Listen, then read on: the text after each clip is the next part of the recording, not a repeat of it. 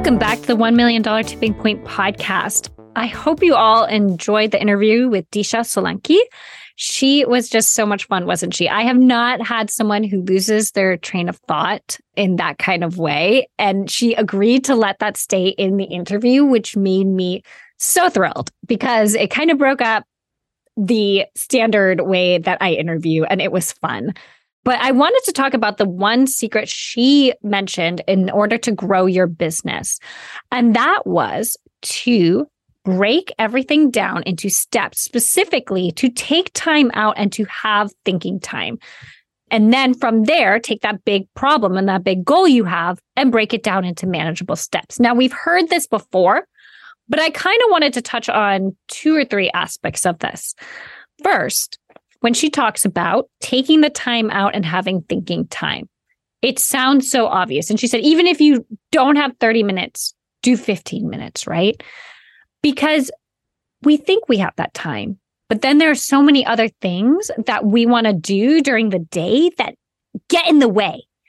And if you go back and you listen to my interview with Lacey Seitz, you'll see that she also talked about how she had these great ideas when she was taking a bath and a shower. And I call them the shower eureka moments, right? Because that's happened to me before too. And it's because we have no distractions. We're doing something else. We are going and, in the terms of a bath or a shower, we're letting our mind wander. And that provides the perfect time, especially if you have this question at the forefront of your mind. How am I going to achieve X? Or how am I going to do this? That uninterrupted time where you're a little bit unplugged allows your brain to marinate and have more time to actually come up with ideas. One thing I do want to say, which I don't know if I disagree with Disha a little bit on this, but I find that when I just sit down and think, I often don't come up with any answers because I'm trying too hard. I sit there and I'm thinking, and sometimes it's helpful. Like I might make a pros and cons list, or I might write things down and do bullet points and whatnot. But it's not as good for me as having that time where I'm away from the environment that I'm usually in, like a shower or bath, or even on a vacation, and thinking about the question and keeping it in my head in order to make a decision. So I think there needs, from me at least, and maybe people like me, to be a little bit of a distance in the environment. So sitting down just at my computer and saying, I'm going to put a timer on and do 15 minutes, have that countdown from my phone, and hopefully that will have thought of an answer by then. That does not work for me. So I think there needs to be a little bit of an aspect of a different environment, and that works really well for me. She did talk about breaking down steps for a big goal, and honestly, I loved this idea. So if you have a big goal, and we are coming up on a new year, and I'm sure a lot of you have new goals, like 2024, you probably want to grow your business. That's why you're listening to this podcast. Maybe you want to start a new business or start any business, right? So when you're doing that, you often have these big goals, and gosh, it can feel exhilarating when you're thinking about it in December. But then when you actually have to sit down and do it, most people don't follow through with their resolutions or goals because it becomes insurmountable. Other things get in the way. I've talked to a lot of women trying to start a business when they are, working full time, and it just doesn't happen.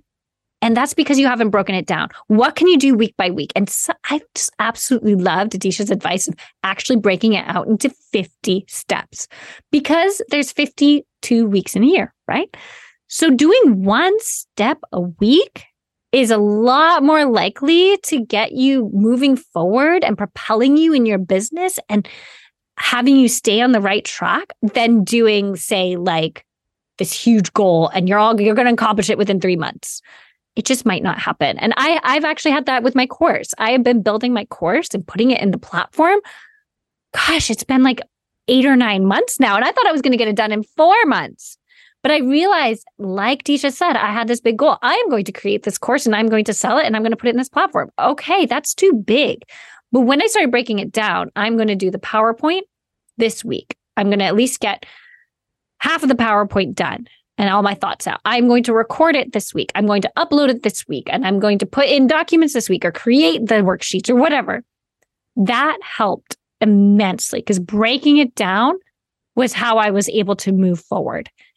Did I get it done in 3 or 4 months? No. I'm still working on it, hoping that it will be launched in the new year. But again, breaking it down in those small steps is so important. Lastly, Disha talked about in our exclusive content questions about how women are the primary decision makers in a lot of our lives, especially if you have kids, if you have a partner, significant other. Generally, the woman is the one who has to make the decisions, and we get overwhelmed by all the decisions. So this kind of comes back to her saying taking time. And I really liked that, right? Because as a woman, we're just so many things. And there are times when I get decision overload and I just kind of at the end of the day, I'm like, I don't know. I don't care.